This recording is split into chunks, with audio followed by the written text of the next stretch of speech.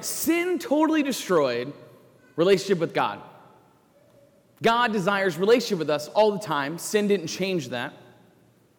So God sends his son Jesus.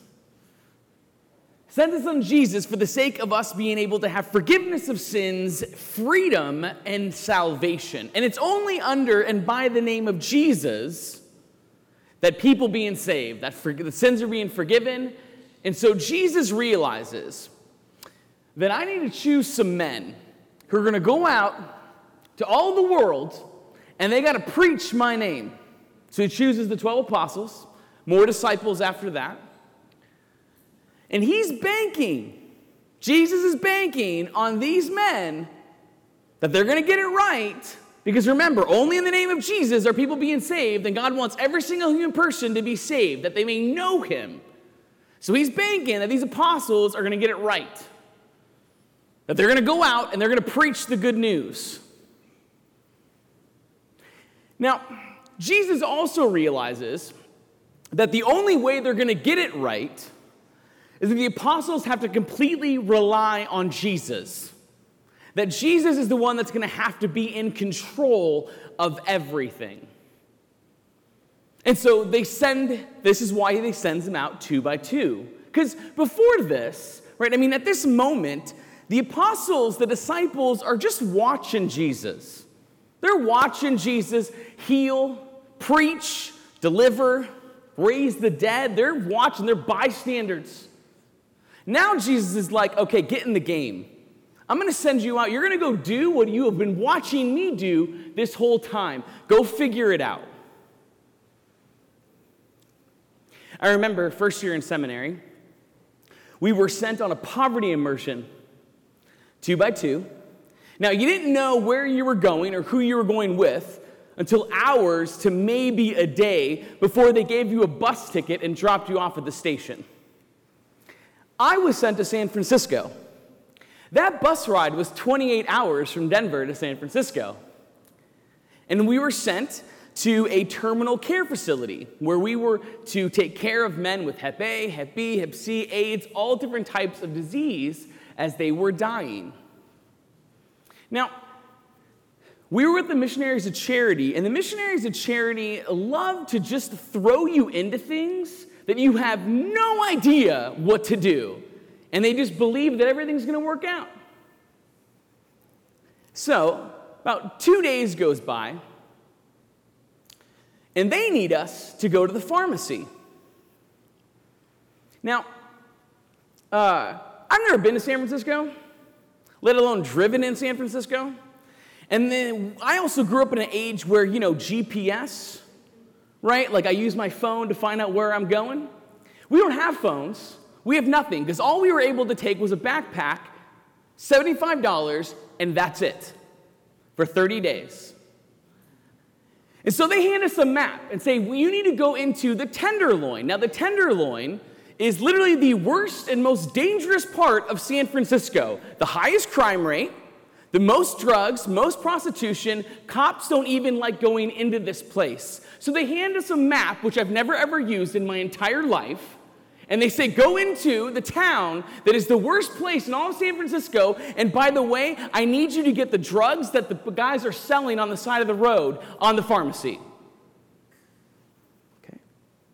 So we get in their van, and I'm praying to the Lord. I'm like, Lord, you're the only one that's going to take care of this right now. I have no idea how to get there. Now, one of my friends who's with us, right, the actual guy that I sent with, he's from Kansas, small town kind of boy, farmland. City life is not his style. I at least had some idea of city life. And one thing I knew about city life, do not have a map on the road because everyone will know that you are a tourist. It'll draw attention to yourself. So I told him, put the map away. We'll figure out where we're going. We finally get there. Had to stop 7 blocks. We finally get to the pharmacy. And we get basically all the drugs, everything we need to get to bring them back to the patients. And I'll never forget, because every single corner, there are drug dealers and there's prostitution over here. And I'm looking at him, I'm like, listen. I'm like, his name is Ryan. I'm like, Ryan, I'm going to be dead honest with you right now. We have to walk against the wall. He's like, what do you mean against the wall? I go, because an attack will only come from 3 directions then. instead of 4. If I'd walk in the middle of the sidewalk, that means someone can attack us this way. We got to make sure we sit in the wall. He's like, all right. And so I'm like, we're going to just book it. Dead straight. I go, you don't talk to anybody. You just go dead straight right back to our car. And the whole time from in the car as we're driving there, we're praying to the Lord. Because again, we don't know where we're going. We don't know what's going to happen. We realize we're in a really dangerous situation. A lot of bad things can happen. On that walk, we're praying to the Lord. Hail Marys, Our Fathers, Lord. We need you constantly talking to the Lord. Lord, you're in control. You're going to take care of this. And as we get to the car, we see there are 3 men on our car, like sitting on our car. This is not going to be good. I'm like, all right, Lord. And I was like, Lord, you got to take care of this. Like the whole time, from the moment of getting the map in our hands to getting the actual, like the drugs that are needed for the men, right, to getting back to our car, to even finishing the whole reality of these 30 days of all these experiences. This was only 2 hours of a 30-day experience, and they were all very much like that. And it was constantly having to ask and to rely on the Lord. And as we get to the car, right, I was like, Lord, you just got to take care of this. And I was like, hey, guys, how you doing? And they're like, oh, hey. They just walked away. I was like, thanks be to God. I didn't know what to do. I was like, just say hello, be nice.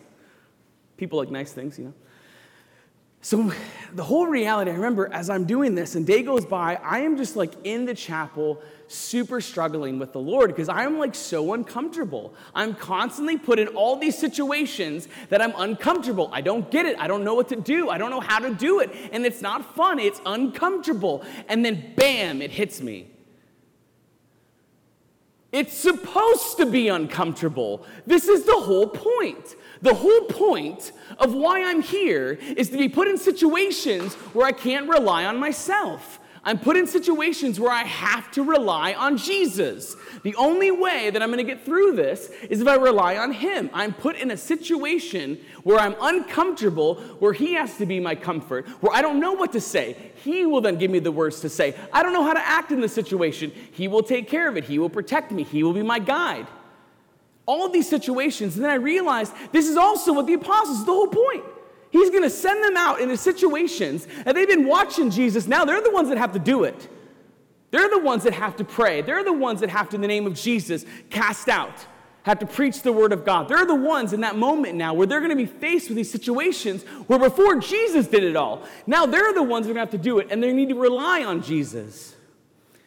Sometimes I think, my brothers and sisters, we have too much of a comfortable spirit, like a spirituality, too much of a comfort in the Christian life. We're too comfortable.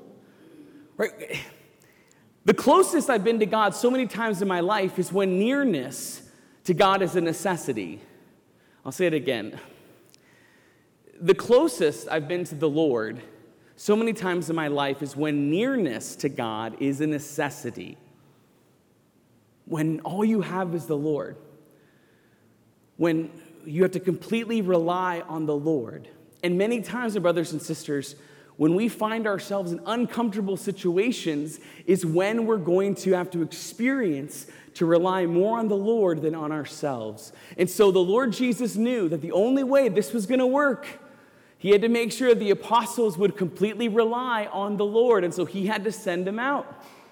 He had to put them in situations. They had to you had to experience their own weakness, their own struggle. The reality of it's not, without Jesus, it's going to be impossible. They had to have Jesus to be in control. So too in my own situation, how difficult, and it was beautiful and amazing. I look back on it, but it was super scary. But I only got through it because I relied on the Lord Jesus, not myself. That was the whole point. And though you might not be called to go on a poverty immersion, you might not be called to be sent out 2 by 2 and to proclaim the gospel in the same way that Jesus called his apostles to. We're all called to live uncomfortably. Because the Christian life was never ever meant to be comfortable. If it was, we wouldn't rely on Jesus. The only way that the Christian life actually makes sense, the only way we experience the closeness of God is if we are in situations where we have to completely rely on the Lord. And so we're all called to have some form of uncomfortability in our lives where we can't rely on ourselves, particularly in sharing the gospel, right? In proclaiming the gospel, we have to step out in a particular way where you can't rely on your words. You can't rely on your own actions, your own abilities, because it's too difficult. You have to rely on the Lord. That's what it's about. And so though you might not have those experiences, there are things that you can do on a daily basis that will assist you to have to rely on the Lord more, right? So for instance, has anyone ever, raise your hand if anyone's ever asked you to pray for them. Raise your hand. Okay, raise your hand if you prayed for them right there in that moment. Good job. You guys have heard me talk about this before. Good job. Right? So, okay, listen, if you've raised your hand, you need to keep doing that. If you didn't raise your hand, that's what you need to do. Right? Because it's really hard a lot of times. People are afraid. I don't know what to say. I don't know how they're going to receive it. That's the whole point. That's the whole point. You're not supposed to know what you're supposed to say. You're not supposed to know how it's going to work out. You're not in control. That's the whole point. The whole point is that you're stepping out and you're going to pray for that person, and you have to rely on the Lord to give you the words and to allow the Lord to work in and through that situation. That's the whole point. My brothers and sisters, when we rely on the Lord, that's when we'll experience greater closeness to Him. We will rely more on God when closeness to God is a necessity. But if we don't place ourselves in situations where we're uncomfortable, where we need the Lord so many times in regards to the Christian life, you will not look for Him a lot of times, unfortunately. There's something about, my brothers and sisters, we have to step out in our faith on a daily basis. Little small things that we can do that can assist us to move into a place where we're always relying on the Lord, where we recognize that I can't do this myself, but I can with the Lord. And sometimes we have to step out. And so again, Jesus knew that the only way this is going to work is I got to have them completely rely on me. So I'm going to put them in situations that are uncomfortable for the sake of them being able to experience me as their comfort. So brothers and sisters, you will rely more on God when the nearness of God is a necessity in your lives. And when that necessity is there, you will experience a closeness to which you always desire. Amen.